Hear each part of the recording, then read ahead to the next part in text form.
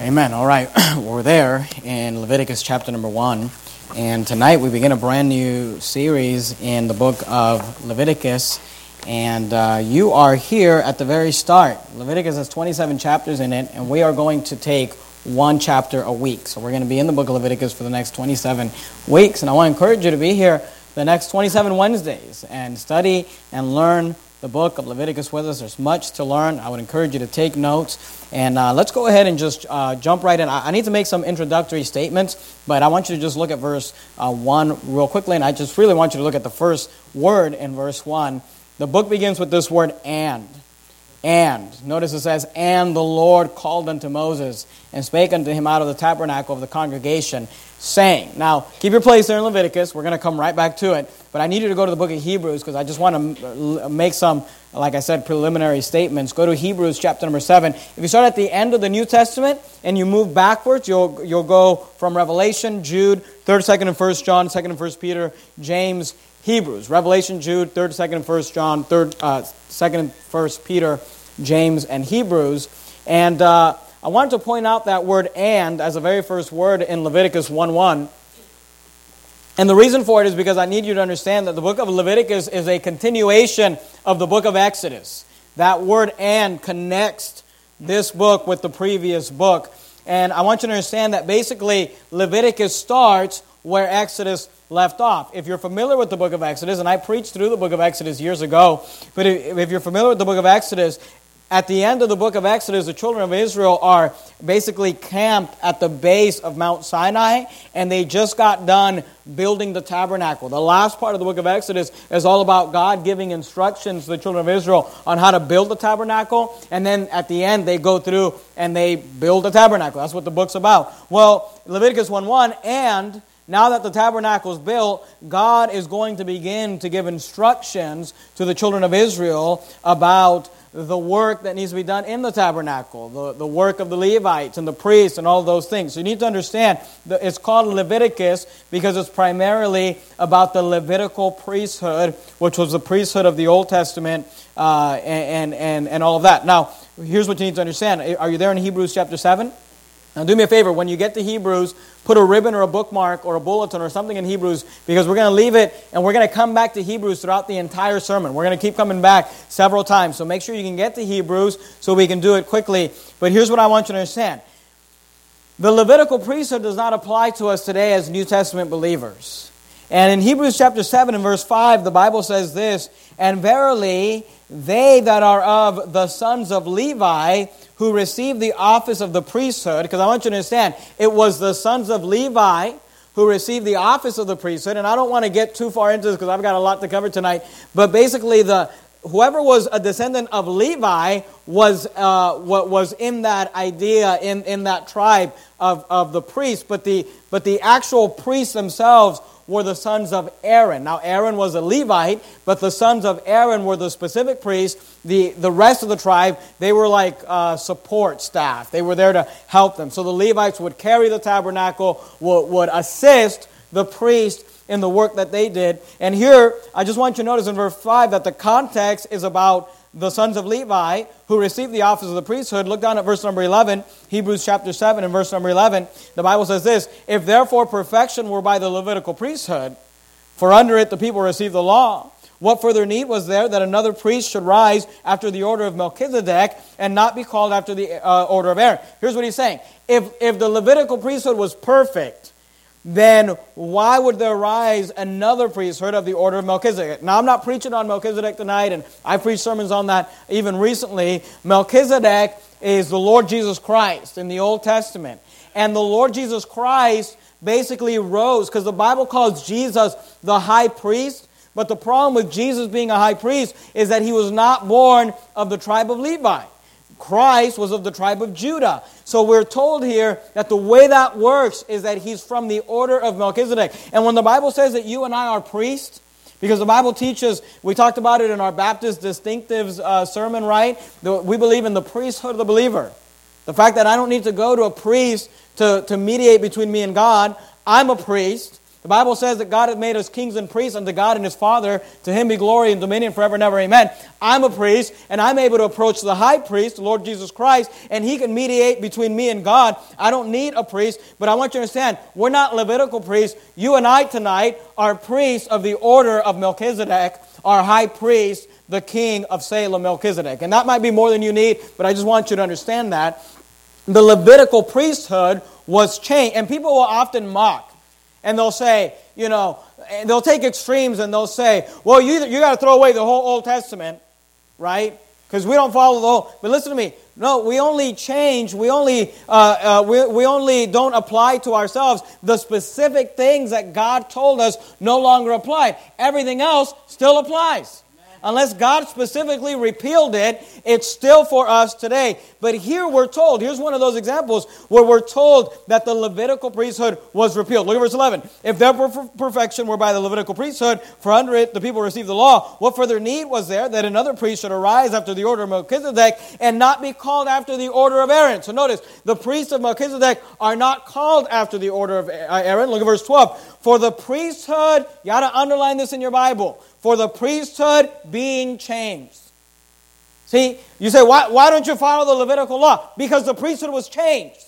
In the New Testament, we don't have to follow it. It no longer applies to us in the sense that the things that we're going to learn about tonight, we don't have to do that. We don't have to go out and kill a bull or kill a lamb or do any of the things in the book of Leviticus. Notice verse 12. For the priesthood being changed, there is made of necessity a change also of the law. See, we don't throw away the law. But when God says, I change the priesthood, then you know what? He changed the priesthood.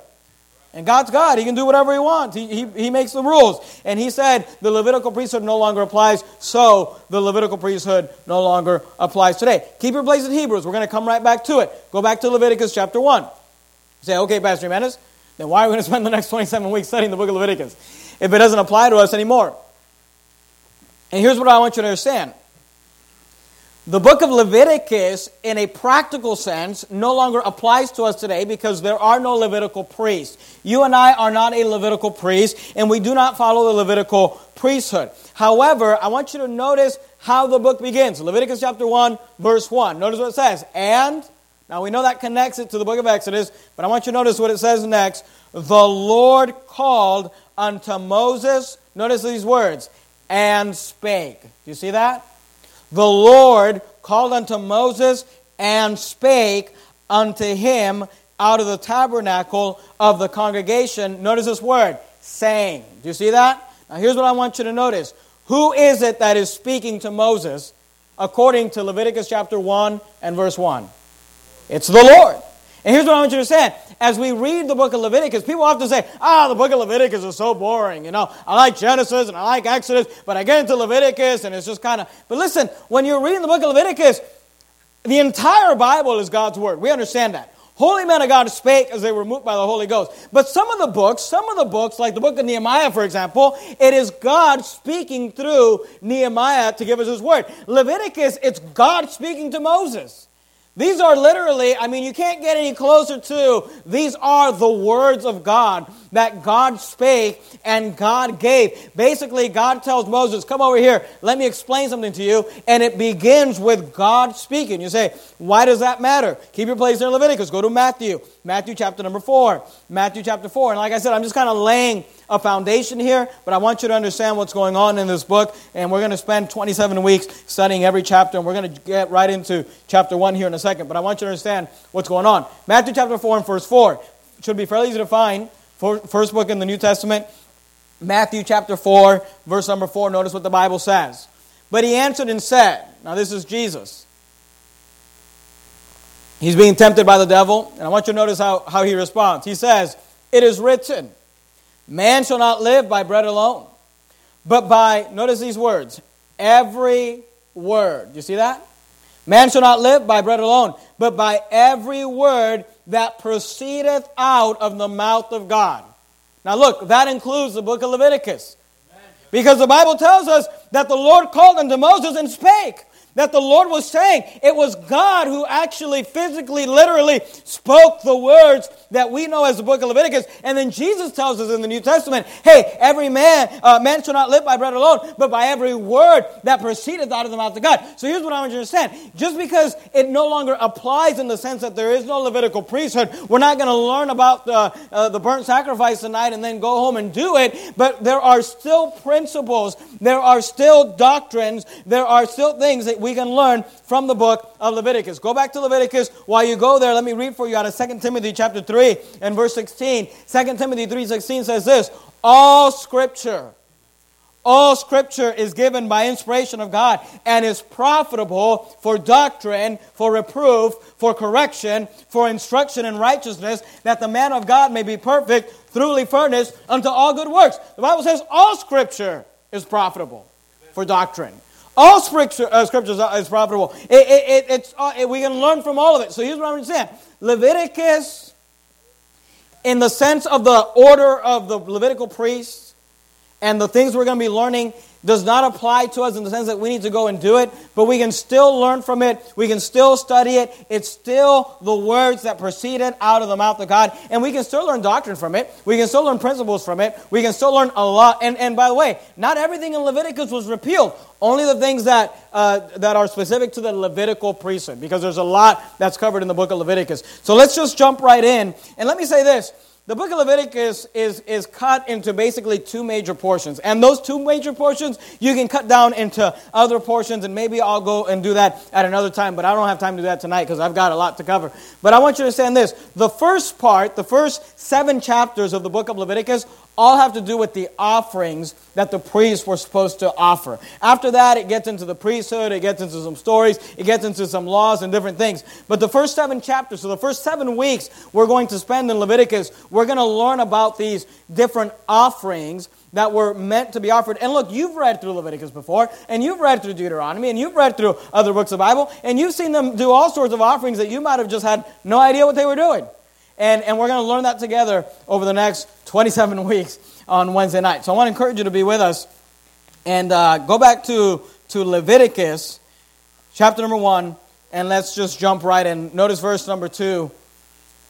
Speak unto the children of Israel and say unto them, if any man of you bring an offering unto the Lord, ye shall bring your offerings of the cattle, even of the herd and of the flock, if his offering be a burnt sacrifice of the herd. Now I want you to notice, that's the first sacrifice, and it's the one that's dealt with here in chapter 1. It's a burnt sacrifice. If you look at verse 3, if his offering be a burnt sacrifice of the herd, let him offer a male without blemish. Now, so just so you understand, and maybe if you want to take notes in your Bible, at the top of chapter 1, you can just write down this phrase, burnt sacrifice. That's the first sacrifice that's talked about here in the book of Leviticus, and it's the one that chapter 1 deals with. Now, here's what I want you to understand.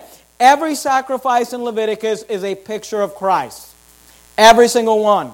And we'll go through and learn and see those correlations between Christ and the sacrifice, but I want you to understand the burnt sacrifice is a picture of Christ. And I want to start off by giving you those correlations. So point number 1, if you're taking notes tonight, is this. The burnt offering gives us a picture of Christ's sacrifice. The burnt offering gives us a picture of Christ's sacrifice.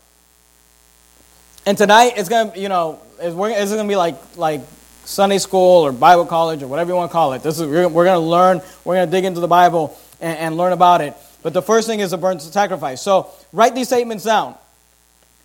When it comes to the burnt offering being a picture of the sacrifice. Number 1, like Christ, the burnt sacrifice was to be a male without blemish.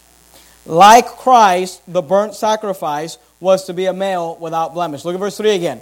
If his offering be a burnt sacrifice of the herd, let him offer a male without blemish. Now, what's a blemish? A blemish is there's something wrong with it, and it has to do with the color. It's described as a spot, and what this is supposed to be, it's supposed to be clean. It's supposed to be perfect. There's supposed to be nothing wrong with it. No blemishes. It's supposed to be a male without blemish. Look down at verse number 10, same chapter, because we're given different options of the sacrifice, and we'll talk about that a little later. But the first option is this of the herd. Here in verse 10, we're given an option that comes from the flocks. Look at verse 10.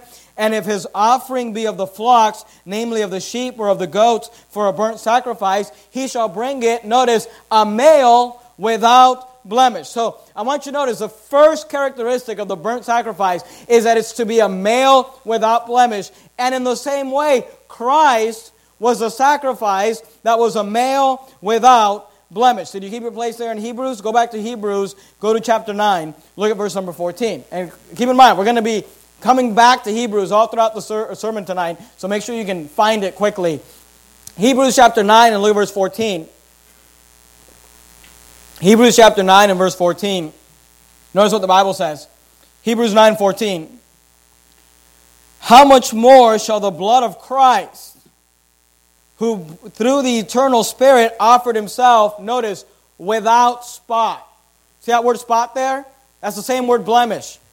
See, in the same way that the burnt sacrifice was a male without blemish, the Lord Jesus Christ was offered himself without spot to God, to purge your conscience from dead works to serve the living God. Go to John. Go to the book of John. Keep your place in Hebrews. Go to John. Matthew, Mark, Luke, John. John chapter 8. Look at verse 46. John chapter 8, verse 46. The blemish or the spot, it represents the fact that it didn't meet, the standard.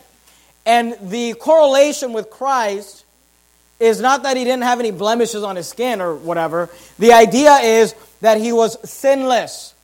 The blemish, the spot, represents sin. And the Lord Jesus Christ was without sin. John chapter 8, verse 46. This is Jesus speaking. Notice what he says. Which of you convinceth me of sin? And that word convinceth, he's saying, which of you wants to bring an accusation or an allegation against me in regards to sin? He's saying, which of you convinceth me of sin? And if I say the truth, why do you not believe me? And he's basically giving a challenge. And he says, I dare any of you to accuse me or bring an allegation or bring something to try to say that I've done something wrong or that I've sinned, because Jesus was without sin. You're there in John 8. Go to John 19. John chapter 19. Remember when Jesus was arrested, he was taken before Pilate. John chapter 19 and verse 4. John chapter 19 and verse 4. John 19 and verse 4. The Bible says this, Pilate therefore went forth and saith unto them, Behold, I bring him forth to you, that ye may know, notice what Pilate said, that I find no fault in him.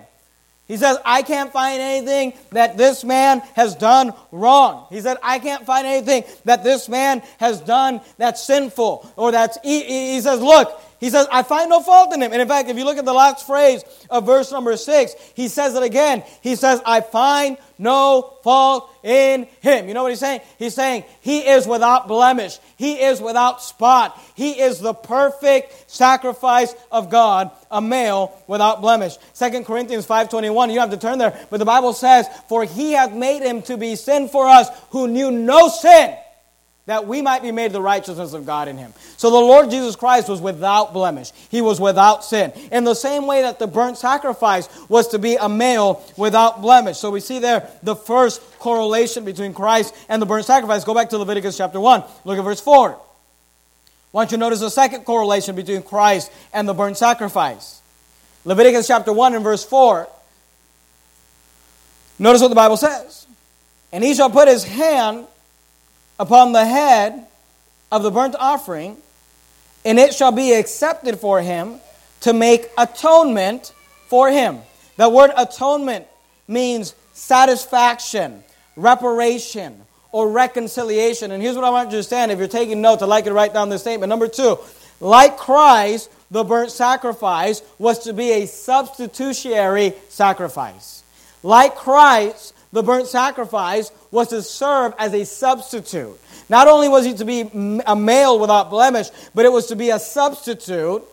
It was supposed to take the place. It was supposed to make atonement, make a satisfaction. See, the sinner had done wrong. The sinner had sinned. The sinner had to pay. But what he did is he brought this sacrifice, and that sacrifice was the atonement, the satisfaction, the reparation, the reconciliation for that sinner's sin. It was a substitute for the sinner. And I want you to notice, if you look at verse 4, look at the first part of verse 4, notice what he says. And he shall put his hand upon the head. Do you see that? You'll notice in these sacrifices that often the one who's bringing the sacrifice, they're supposed to put their hand upon the head. And it's interesting because you find this concept throughout Scripture, and we usually see it in a positive light. Usually when someone lays their hands on someone, we'll call that an ordination service, right? Where a pastor will lay hands on a young man in order to ordain them to the ministry. But here's what you need to understand. That act of laying your hands on someone is basically identifying yourself with that individual. See, guys don't just get to go start churches. If they do, they're doing it unscriptural. You don't just get to decide, I'm a pastor one day. No, someone has to identify with you and say, I've seen their character, I've seen their integrity, I've watched them, their spirit is right, their walk is right, they meet the qualifications, and I am going to identify myself with this person and acknowledge that he is worthy of sending. But here's what's interesting, because in 1 Timothy we're given a very special verse that gives us caution against laying your hands on the wrong individual. The Bible says this: lay hands suddenly on no man. Lay hands suddenly on no man. That's why you don't just get to show up at Verity Baptist Church for 3 months and expect an ordination. You have to be here for years. We want to see you. We want to see your life. We want to see your marriage. We want to see your children. The Bible says, lay hands suddenly on no man. Here's why. Neither be partaker of other men's sins. See, if you put your hand on someone and they're not the proper, there's sin there, it identifies you with their sin. And here, with the atonement process, the sinner laid his hands on the animal that's a male, that's without blemish, that is innocent, that has done nothing wrong. And the sinner is identifying himself with that sacrifice in the same way that Christ and us are identified together on the cross. That's why the Bible says that he who knew no sin became sin for us, that we might be made the righteousness of God in him. See, usually a laying on of hands is a good thing. It's like, I'm a good guy, I'm the pastor, I've showed that I'm, meet the qualifications, and I've pastored the church, and I'm speaking on behalf of this young man and saying that he's good. But in the atonement process, it's different. The sinner's basically putting his hands, The bull says, don't lay your hands on me, Lay hands suddenly on no man, Neither be partaker of other men's sins, keep thyself pure. So the idea is that like Christ, the burnt sacrifice was to be a substitute for sin. It was supposed to make an atonement.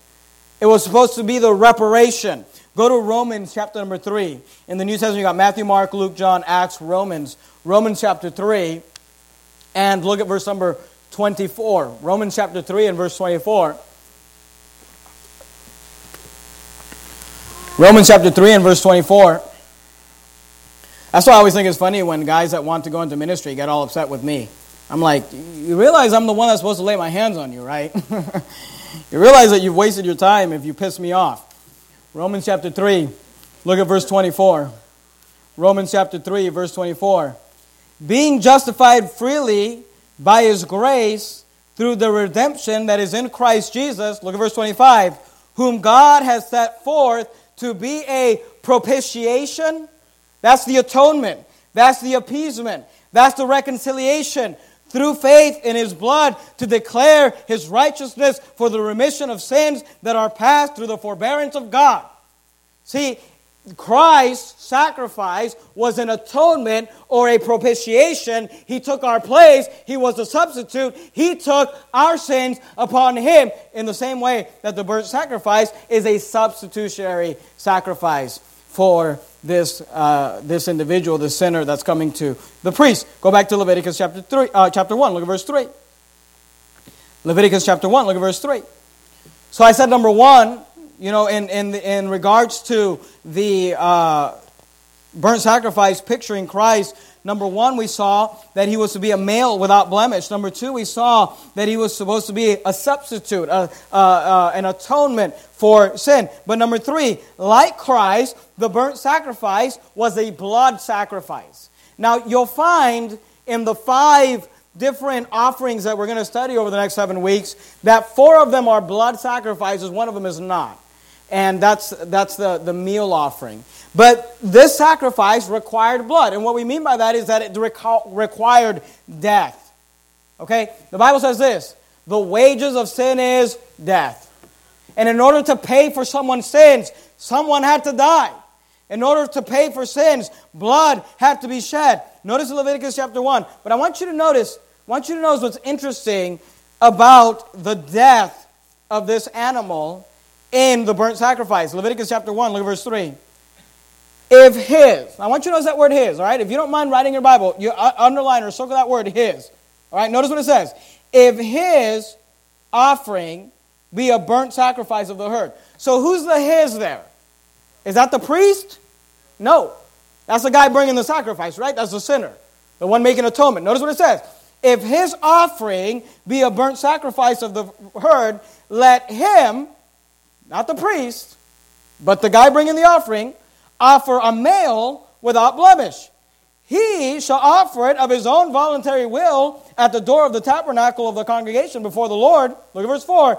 And he, not the priest, we're still talking about the sinner, the guy who brings the sacrifice, and he shall put his hands upon the head of the burnt offering, and it shall be accepted for him to make atonement for him. Do you see that? He, him, he, him. It's all the same guy. Notice verse 5.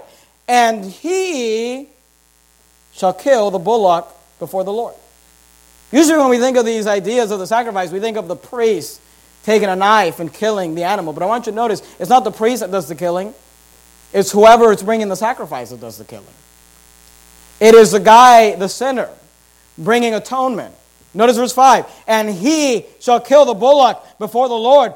Then the work of the priest begins, and the priest, Aaron's son, shall bring the blood and sprinkle the blood round about upon the altar that is by the door of the tabernacle of the congregation. It is the person, not the priest, it is the person that brings the sacrifice that does the killing. And people like to argue and complain and talk about who killed Jesus. Was it the Romans? Was it the Jews? It was both. It was the Jews. The Bible very clearly in the book of Acts tells us it was the Jews that are blamed for the killing of Christ. Absolutely. And of course it was the Romans that carried out the actual death. He died on a Roman cross. But you know what the Bible's trying to teach us here? That it's you and it's me who put Christ on the cross. It's the sinner needing atonement that did the killing. Because he died for our sins. So before you start getting all, anti-Jews and the Jews, look, your sins put him on the cross as much as anybody else's. It is the one needing atonement. It is the one needing forgiveness. It is the one and not the priest putting him to death, but it is the one bringing the sacrifice that does the killing, and he shall kill the bullock before the Lord. Notice verse 5 there. And the priest and Aaron's son shall bring the blood and sprinkle the blood. Notice the blood. We sing all these songs about the blood.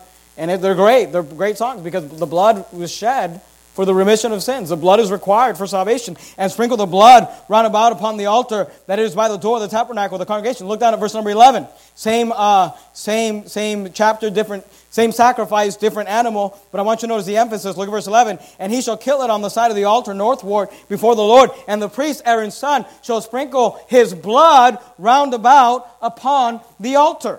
So it's a blood sacrifice. Death was required. He needed to die. Go back to Hebrews 9. Hebrews chapter 9. Look at verse number 12. Hebrews chapter 9, verse 12.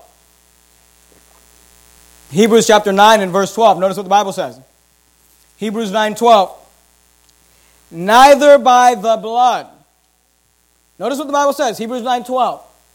Neither by the blood of goats and calves, but by his own blood, that's Jesus, he entered in once in the holy place, having obtained eternal redemption for us. See, All these sacrifices back in the book of Leviticus, they were just a picture of what Christ would one day do. They sacrificed a goat. They sacrificed an animal, and they took the blood into their physical, tabernacle that they built at the end of Exodus. But all of that was a picture of what Christ would do, neither by the blood of goats and calves, but by his own blood. He entered in once into the holy place, having obtained eternal redemption for us. Look at verse 13. For if the blood of bulls and of goats and the ashes of an heifer, sprinkling the unclean, sanctify to the purifying of the flesh, how much more shall the blood of Christ, who through the eternal Spirit offered himself, and we already saw it, without spot, to God, purge your conscience from dead works to serve the living God. See, it's the blood of Christ. Without the shedding of blood, there is no redemption of sin, is what the Bible says. So we see here that the burnt offering in Leviticus chapter 1. So don't tell me the book of Leviticus is boring and I'm going to skip it. You ought not skip the book of Leviticus. You ought to read it. It teaches us about Christ. It teaches about the fact that he was without blemish, without spot, without sin. It teaches us that he was the atonement for our sins, that he was a substitute for our sin. It teaches us that his blood had to be shed, that he had to die, and that blood had to be sprinkled on the mercy seat in the tabernacle in heaven in the same way that the priest did it down here on earth. So the burnt offering gives us a picture of Christ's sacrifice. But let's transition to another thought here. Because here's what I'm trying to say. And you don't have to turn here, but go back to Leviticus and then find 1 Kings. Go back to Leviticus and then find the book of 1 Kings. Leviticus, Numbers, Deuteronomy, Joshua, Judges, Ruth, 1, 2 Samuel, 1, 2 Kings. You guys find all those 1-2 books. 1, 2 Samuel, 1, 2 Kings, 1, 2 Chronicles in the Old Testament. They're all clustered together. Go to 1 Kings. Let me transition a little bit while you find that though. Not only does the burnt offering give us a picture of Christ's sacrifice, the burnt offering also gives us principles of personal sacrifice. The primary application of these sacrifices are that they are they picture Christ. But there are also principles that you and I can learn from these sacrifices. And let me just make the connection for you. You find Leviticus and find 1 Kings, all right? But let me read for you John 3:16, most famous verse in the Bible. You know it. For God so loved the world that he gave his only begotten Son, that whosoever believeth in him should not perish but have everlasting life. That's John 3:16, all right? Now let me read for you 1 John 3:16. Because remember, John wrote the Gospel of John, which is in the beginning of the New Testament, Matthew, Mark, Luke, John. But then John also wrote the letters, the epistles of 1, 2, and 3 John. So let me read for you 1 John 3:16. Hereby perceive we the love of God, because he laid down his life for us. We ought to lay down our lives for the brethren. See, here's what I want you to understand. The sacrifice of Christ was pictured in the burnt sacrifice. But you know what? We then are supposed to follow in his footsteps. We then are supposed to be willing to sacrifice ourselves in the same way that Christ sacrificed him. So we can look at the burnt offering and see a picture of Christ, but we can also look at the burnt offering and find principles of personal sacrifice. Is it warm in here? I'm warm. Anybody else warm? We can turn the air on. Appreciate that. Thank you very much. Leviticus chapter number 1, go to verse 5. Let me say this while you turn there. Paul said this in Romans 12. He said, I beseech you therefore, brethren, by the mercies of God, that ye present your bodies a living sacrifice, holy, acceptable to God, which is your reasonable service. So we're supposed to present ourselves as a living sacrifice. So not only do we see a picture of Christ, we also see principles for personal sacrifice in our lives. So let's real quickly, I gave you 3 pictures of Christ, right? A male without blemish, right? He was a substitutionary sacrifice, and meaning that he was the atonement for our sacrifice, and it was a blood sacrifice. Now let me give you 3 principles for personal sacrifice that we can learn from the burnt offering in Leviticus chapter 1. Look at Leviticus chapter 1, look at verse 5. Now here's where, because remember, up to this point, the sinner was the one that brought the offering. He laid his hand on the head, right? And part of that was probably to hold the head too, in a practical sense. And he's the one that killed the animal. Now the priest begins his work, and he shall kill a bullock. Now look, a bull, that's a big animal. I should have looked it up. I didn't look it up. Who knows how much does a bull weigh? Who knows? Anybody know? Brother, what is it, brother? 2,500 pounds. All right? That's big. All right? It's a big animal. So, and I want you to get that idea in your head, because notice what happens here. Verse 5. And he shall kill the bullock before the Lord. And the priest, is that with hormones or no? I'm just kidding. It doesn't matter. Non-GMO. And the priest, I don't care. And the priest, Aaron's sons, right? Because those are the priests. The priest's work here begins, shall bring the blood, and that is by the door of the tabernacle of the congregation. Notice verse 6, and shall flay. And shall flay the burnt offering. What does that mean? He's stripping the skin off. All right? The priests, they're just like grilling all day long. That's what they were doing. But you're flaying a 2,500-pound beast. This is a lot of work. And he shall flay the burnt offering and cut it in pieces. And the sons of Aaron, the priest, shall put fire upon the altar and lay the wood in order upon the fire. And the priest, Aaron's sons, shall lay the head and the fat in order upon the wood that is on the fire, which is upon the altar. And I want you to notice verse 9. Here's the first characteristic, something unique we see to the burnt offering. Because the other offerings, you will notice the other offerings, they got to share in him. They got to bring it, and the priests literally ate from those offerings. That was their paycheck. And look, they should have got part of that cow, right? They should have got part of that bull. If they had to flay the whole thing and cut the whole thing in pieces, they're sitting there grilling it, they get to eat some of it. And different offerings, the priest got to partake in it, the people that brought it got to partake in it, but the burnt offering was different in the sense that it was an entire sacrifice. It was a whole sacrifice. Look at verse 9. But his inwards and his legs shall he wash in water, and the priest shall burn all. You see that? Shall burn all on the altar. By the way, that's where we get that song. Is your all on the altar of sacrifice laid? Because he shall burn all on the altar to be a burnt sacrifice, an offering made by fire of a sweet savor unto the Lord. Skip down to verse number 13. Same chapter. But he shall wash the inwards and the legs with water, and the priest shall bring it all. Notice, all, and burn it upon the altar. It is a burnt sacrifice, an offering made by fire, of sweet savor unto the Lord. And here's what I want you to understand. The burnt sacrifice, when someone brought a bull, when someone brought a cow, when someone brought a goat, when someone brought a pigeon, whatever it is that they were bringing, they realized, we're not getting this back. No one's getting any use out of this. The priests aren't eating from it. We're not eating from it. We don't get to share it. When I give God that 2,500-pound bull, we're going to sit here and burn that thing to ashes. And it's all going to God. It's unique to the burnt sacrifice. And look, it takes hours to cremate a thing that big. And there's a lot of work here, but here's what I'm just saying. You say, well, what can we learn from this? Here's what we can learn. And here's what I'm just saying. One of the unique characteristics of the burnt offering is that it was completely consumed for God. The whole thing was given to God. The entire thing was given to God. Are you there in 1 Kings? In 1 Kings, we find probably the most famous of the burnt offerings in the Bible. Let's look at it together. 1 Kings chapter 18, verse 30. 1 Kings 18, verse 30. It's the most famous burnt offering in the Bible. 1 Kings 18:30. I'll start reading it. You already know the story. 1 Kings 18:30. And Elijah said unto all the people, come near unto me. And all the people came near unto him. And he repaired the altar of the Lord that was broken down. Remember, he had the challenge with the 400 prophets of Baal. They've already had their chance. We're not going to read that. They're cutting themselves, and they're praying, and they're having a worship service, and they're dancing, they're speaking in tongues, they're doing all the weird things they're doing. But the Lord never called. They never got an answer. Now it's Elijah's turn.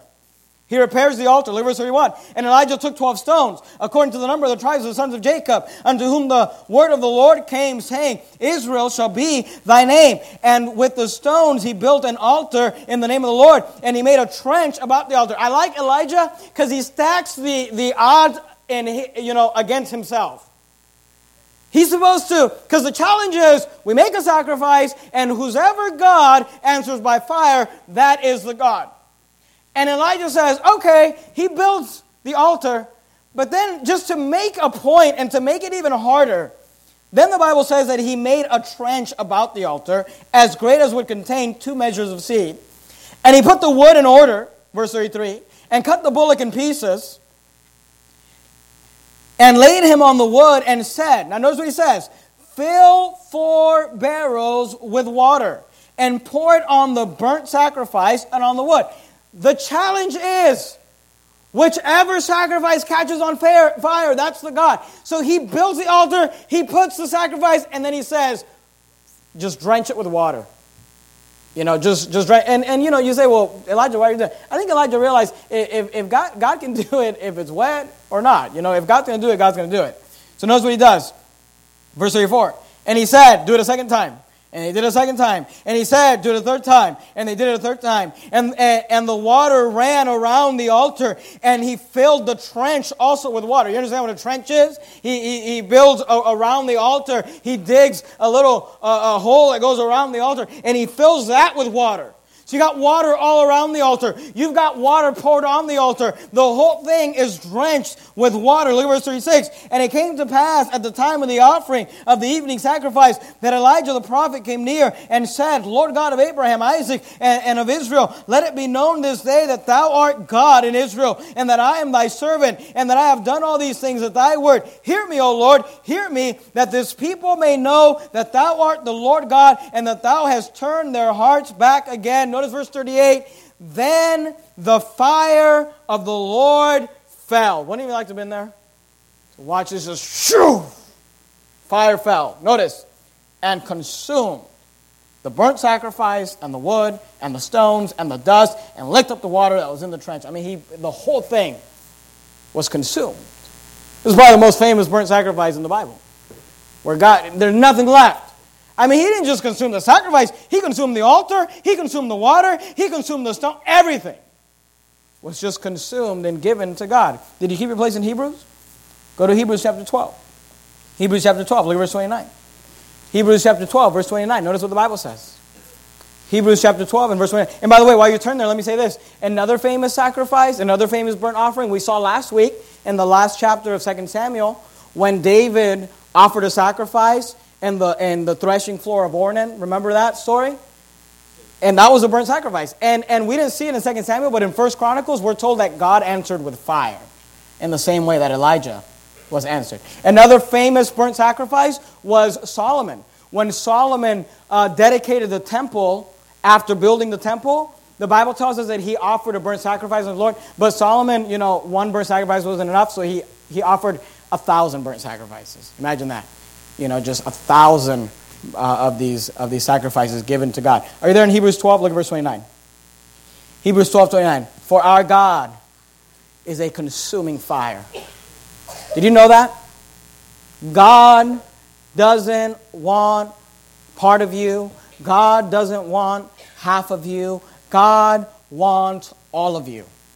God wants you to offer yourself as a sacrifice unto Him, and He wants to consume you. He wants to completely take you over. For our God is a consuming. See, what we can learn from this burnt sacrifice is that it's an entire sacrifice. It's a complete sacrifice. It's a whole sacrifice. God doesn't just want you on Sunday mornings. God wants you all week long. God, people say, well, I go to church on Sunday morning. Hey, look, you know what? God wants you on Monday, and God wants you on Tuesday, and God wants you on Wednesday, and God wants you on Thursday, and Friday, and Saturday, and Sunday. He wants all of you. He's a consuming fire. He wants you to offer yourself as a sacrifice unto Him, and He wants to, like Elijah, just consume the whole thing for Himself. The whole thing. Go to Mark chapter 12. Mark chapter 12. That's why, while you turn there, let me read from this verse. In Colossians 3:4, the Bible says, when Christ, who is our life, shall appear, then shall ye also appear with Him in glory. Today we have Christians, and here's the problem that we have. Let me explain to you why Christianity is failing in America today. The reason that Christianity is failing in America is because most American Christians, or Americanized Christians, because I wasn't born in America, so I'll put myself in there. In the United States of America. The problem with American Christianity today is that most Christians today, they don't want God to consume their whole lives. They want to give God this part. But I've got my own life where I do what I want, and it's all about me, and I've got my whatever hobbies, and I've got my things I'm into, and I do this, and I do that, and I'll give you a Sunday morning, or I'll give you a Wednesday night, or I'll give you whatever, God, and here's what we have. We have minimal type Christians that want to figure out, they just want to figure out, what's the least that's required of me? What is the least that I can do? See, if we were honest, we wouldn't sing songs like, I surrender all. If we were honest, we would sing songs like, I surrender some to Jesus. As long as it's not too inconvenient for me, I surrender some. That's how most Christians live their lives. It's not all to Jesus I surrender, all to Him I freely give. It's if it's not too inconvenient, if it doesn't cost me too much money, if it doesn't cost me any persecution, as long as it doesn't cost me too much, I'll give you what I want to give you, God. No. God says, I am a consuming fire. God says, I want all of you. I want everything. I want Monday and Tuesday and Wednesday and Thursday and Friday. I want all of it. He said, the Bible says that Christ is our life. And that's why we're failing in America. That's why we're failing in Christianity, because people today, they want to play these games where it's like, oh, well, that's just my Christian life. No. It's all or nothing. He's Lord of all, or He's not Lord at all. He gets all of it. That's what He wants. Mark chapter 12, look at verse 33. Mark chapter 12, look at verse 33. Mark 12:33. Notice what the Bible says. And to love Him, this is the burnt offering. And to love Him with, notice this word, all the heart, and with all the understanding, and with all the soul, and with all the strength, and to love his neighbor as himself. And notice the connection, because this is a famous statement. You find it throughout Scripture. To love the Lord thy God with all thy heart, with all thy soul, with all thy might. You find it said different ways throughout the Bible. But notice in Mark 12:33, it connects it with a sacrifice. Notice the last part of verse 33. Is more than all what? Whole, burnt offerings and sacrifices. Isn't that interesting? Here's what he says. Instead of you giving me a bowl that you just consume completely for me, why don't you just give me your life? I'd rather have that. Instead of you just making a sacrifice of a physical animal and you burn the whole thing and it represents that you're giving yourself entirely to God, why don't you just actually give yourself entirely to God? Amen. Why don't you just give God everything? Notice what he says. All your heart, all the understanding, all the soul, all the strength. God wants you, see, it's a beautiful picture of the burnt sacrifice of Jesus Christ. But you know what? God wants you to make yourself a burnt sacrifice to him too. To offer yourself completely, entirely, holy. See, if you offer yourself completely to God, you'd quit complaining as much as you do. We like to complain, well, I just don't understand why, and I don't like this, and I don't like that. If you just realize that it's not my life. If God wants to bring persecution, if God wants to bring lawsuits, if God wants me to serve on Sunday, and serve on Saturday, and serve on Wednesday, and serve on Monday, and so it's His life. I'm just a burnt sacrifice to Him. I just gave it all to Him.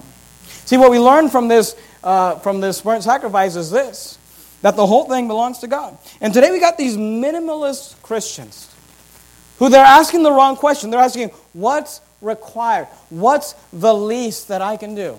Ladies will ask this question. Well, the Bible says that, showing your thigh, exposing your thigh is a sin. So how short can it go before it becomes a sin? Why are you asking that question? Well, how short can I make the skirt, Pastor, before you don't let me sing in the choir? Your heart's wrong. All you're doing is revealing your heart. All you're doing is revealing, well, what is the least minimum required? Why don't you just give it all to God? Why don't you just give the whole leg to God? I'm not saying you got to wear, a skirt down to your ankle. I'm just saying, if it's right here, is that okay? Shut up. Don't talk to me and don't ask my wife those stupid questions. If I wear it to right here, get off my choir. I don't need you in the choir. If you got to ask stupid questions like that, it just tells us that your heart is not in the right place. Why don't you just give yourself completely to God? Why don't you just become a whole sacrifice? Why don't you just give your whole wardrobe to God, not just Sunday morning? Why don't you just dress the way God would like you to dress on Monday and on Tuesday and on Thursday and on Friday? See, what we learn from the burnt sacrifice, is that God wants the entire thing. He wants all of it. Completely given to God. But there's another thing we can learn. Go back to Leviticus chapter 1. See, some of you didn't know Leviticus was this interesting. I like it. Leviticus chapter 1, look at verse 3. There's another thing that we can learn for personal sacrifice. Not only does God want your all, let me tell you this. Not only does God want your all, you know this, that God wants your best. You know that God wants your best? Leviticus chapter 1, look at verse 3. Now it's beautiful, beautiful picture that we have here. Leviticus chapter 1, verse 3. If his offering be a burnt sacrifice of the herd. Okay, what is that? A bullock, that's a bull, that's a cow, that's a 2,500-pound animal. That's option 1. But you know that's not the only option. Because not everybody could afford a bull. So he gives a second option. Look at verse 10. And if his offering, here's option 2, be of the flocks, namely of the sheep and of the goats. So he says, look, I want you to bring a bull. But if you can't bring a bull, then you can bring a sheep or you can bring a goat. Now look, a sheep or a goat is a fairly big animal, but it's not anything compared to a bull, right? Look at option 3, verse 14. And if the burnt sacrifice for his offering of the Lord, here's option 3, be of the fowls. You said, well, I can't afford a goat. I can't afford a flock. He says, then if it be of the fowls, then he shall bring his offering of turtle doves and of young pigeons. And here's what I want you to understand. And here's how beautiful God is, and that God is no respecter of persons. If all you can bring to God is a turtle dove, if all you can bring to God is a pigeon, and get this picture in your head. 2 guys go down to the tabernacle to give a burnt sacrifice. One brings a bull, and one brings a pigeon. The Levites are probably like, I'll take the pigeon. You worry about that bull, right? I mean, the bull's going to be a lot of work. You got to flay that thing. You got to cut that thing. You got to watch that thing burn for hours. The pigeon, they snap the head. They pluck the feathers. They catch it on fire. Guy goes out for his break, comes back, done. You know, if you look at the two, you'd be like, this is an amazingly huge sacrifice in comparison to this. But you know what? God will accept the pigeon if that's all you have. And he'll accept it as gladly as you would accept that bull. Another picture of the burnt sacrifice is the widow's mite. Remember the widow's mite? She gave the 2 mites. And Jesus said that she gave more than everyone else. Because it wasn't about what she gave. It's the fact that she gave all and she gave her best. She gave the best she had. And if all you got is a pigeon, give it. If all you got is a turtle dove, give it. If all you have is a goat, give it. God isn't impressed. Don't look at somebody else. Well, they've got a bull and they've got a cow and I just got... No. He gives you 3 options because he says, I want everyone to give. And you give at your level. And if that's all you can give, then give it and I'll accept it. But, let me say this. Don't give a pigeon when you've got a goat at home. You understand what I just said? Don't give a lamb when you've got a bull at home. See, God not only wants your all, he wants your best. God wants you to give him your best. He doesn't want, well, what am I willing to do? I'm willing to give him this pigeon. No. You've got a bull there. You bring that to God. He wants you to bring him the best option. He wants you to bring him the best that you've got. He wants you to give him whatever you've got. It's funny to me because we had a guest speaker coming here one time, and his wife was coming with him. And when his wife came, she was joking with my wife. She was just joking. They didn't think anything ill of it. But she was joking with my wife because her husband had said to her, because this lady, usually for church, she just wears sandals. There's nothing wrong with sandals. If you're wearing sandals, Jesus wore sandals, I guess, so, it's fine. But, she usually wears sandals to church. And her husband said to her, like, hey, you can't wear sandals to Verity. All the women there wear shoes. They dress nice at Verity. So he went out and bought her these real nice shoes. And she was kind of joking like, I should come here more often. I get nice clothes, And but it was funny because here's what her husband was saying to her, like, everyone dresses real nice there. And, we're not highfalutin and we're not all, But here's the thing. I like it that we're known as a church where people just bring their best. People just don't walk in looking sloppy and come. Now look, if your best is a t-shirt and a pair of jeans, then praise the Lord for it. But bring your best. Don't bring a goat when you got a bull at home. Don't bring a pigeon when you've got, a goat at home. God says, I want your best. I want you to bring me the best. And here's what I've learned in my life. The number one,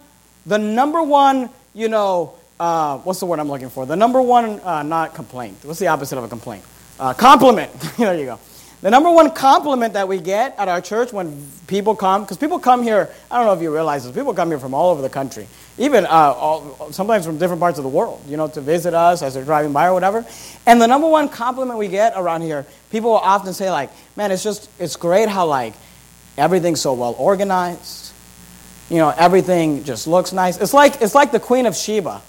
When she saw the way that Solomon's servants, how they were dressed and how they attended and how they served, the Bible says that there was no spirit left in her. And people will come here and they're like, man, everything's so organized and everything's so great, and the ushers, and this and that or whatever. And people say like, why do you do all that? And look, we do. You know why we do it? Because we want to give God our best. Because we want to give Him the best. Somebody was, and they were just joking, but they're like, when we were moving in here, we were getting all the chairs, put them all nicely together. And they're like, man, why does Pastor care so much that the chairs look nice? At our last year, we just kind of just put them all down and it was fine. And it's like, yeah, but you know what? Around here, we just want it to be the best. And if it's just putting chairs down, we just want to do the best we can with it. And if it's greeting someone at the door, we just want to do the best we can with it. Doesn't the Bible say, whatsoever thy hand findeth to do it with all thy might? So don't bring a goat when you got a bull. And don't bring a pigeon when you've got a goat. But if all you got is a pigeon, God will accept that. God will take that. God is no respecter of persons. God will take your best, but look, make sure you give Him your best. He wants your best. He wants you to do your best for Him. He wants you to do your best for Him, for God. Let me give you one more thing. We got to finish up. Go back to Leviticus chapter 1, look at verse 2. So we saw that He wants it all, and we saw that He wants the best. But number 3, God also wants a voluntary sacrifice. God also wants a voluntary sacrifice. Look at Leviticus chapter 1, verse 2.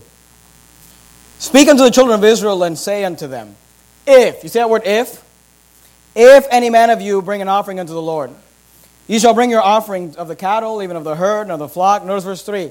If, you see that word if? None of this is mandatory. He just says, if you want to do it. If his offering be a burnt sacrifice of the herd, let him offer a male without blemish. He shall offer it his own, notice, voluntary will at the door of the tabernacle of the congregation before the Lord. Everything you do, you need to do it for God, and you need to do it as a sacrifice unto God. And look, if it's not voluntary, God won't accept it. Their children come to churches like ours. Hopefully not anybody here, but children come to churches like ours, and they will say, yes, sir, no, sir, yes, ma'am, no, ma'am, and they will do everything that they need to do, and they will do everything that's right. But you know what? They never did it from their heart, and as soon as they're old enough to do whatever they want, they'll just go do whatever they want. And all those things that they did as children, as teenagers, God doesn't accept it because there are spouses. There are wives that will come here and they'll just play the part because their husband is into this, and as soon as he gets backslidden, they're out. There are husbands that they just come and play the part because, well, my wife, she started listening to preaching online and whatever, and she's kind of into it. Look, if you're not doing it of your own free will, if you're not doing it of a voluntary heart, if you're not doing it because you want to give it to God, God says, I don't want it. He says, if. He says, of His own voluntary will. See, God wants your all, God wants your best, and God wants it from a heart that wants to give it to God. Something we try to do with our children. Because our children, we'll tell them, you need to do this, you need to do that, you need to not do this and not do that. And that's part of parenting, we train them. But often they'll ask the question, and your children probably ask the same question. They'll say, well, what's wrong with it? Well, why not? What's wrong with it? We try to teach our children. We learned this from my old pastor, Pastor Nichols. He said his parents used to say this to him. But he said, we try to teach them, don't ask the question, what's wrong with it? Ask the question, what's right with it? We always want to choose between what's right and wrong. But why do we always have to choose between right and wrong? Why can't we choose between right and best? I preach against video games, and people get mad at me. Is it a sin to play video games? Well, look, I can't find you a verse that says it's a sin to play video games. My kids play Pac-Man. But if they play for 3 hours a day, what's wrong with Pac-Man? I'm just saying, is it the best thing they could be doing with their time? What's wrong with it? What's right with it? And if you're 32 and you've got a wife and kids, you could probably be doing something better with your time than playing Pac-Man. I'm just saying, the question's not always what's right and wrong. How about what's right and what's best? How about what would God have me to do? How about what would God do? See, God wants you to give Him your all. And God wants you to give him your best. And God wants you to do it of a free, voluntary will. And notice, isn't that what God did? When he gave us his only begotten Son, he gave us his all. And when he gave us the Lord Jesus Christ, he gave us his best. And when he so loved the world that he gave, he did it of a voluntary will. And Jesus said, I laid down my life. No, he said, no man's forcing me to do it. He said, I do it of my own free will. That's the burnt sacrifice. And that's what God wants you to do, and God wants me to do. Let's bow our heads and have a word of prayer. Heavenly Father, thank you, Lord, for your word. Thank you for the book of Leviticus. Lord, many people will mock Leviticus today and say it's hard to understand and it's boring. But even just in chapter 1, we can learn so much about our own personal lives and what God expects. And Father, I pray you touch the hearts of our church people. Lord, I pray you touch our heart. I wonder what would happen in this community if a community of believers decided to give God their all, to give God their best, and not to be coerced into it, but to do it of their own free will. We would be like Christ. We make an impact like Christ made an impact. Father, I pray you'd help me. I pray you'd help me to wake up every day and just offer myself completely to God. Say, Lord, you can have it all. It's not much, but it's yours. It's just a pigeon, but it's yours. Father, help us to give ourselves to you every day. Help us to learn from this burnt sacrifice. We love you, Father, in your precious name I pray. Amen.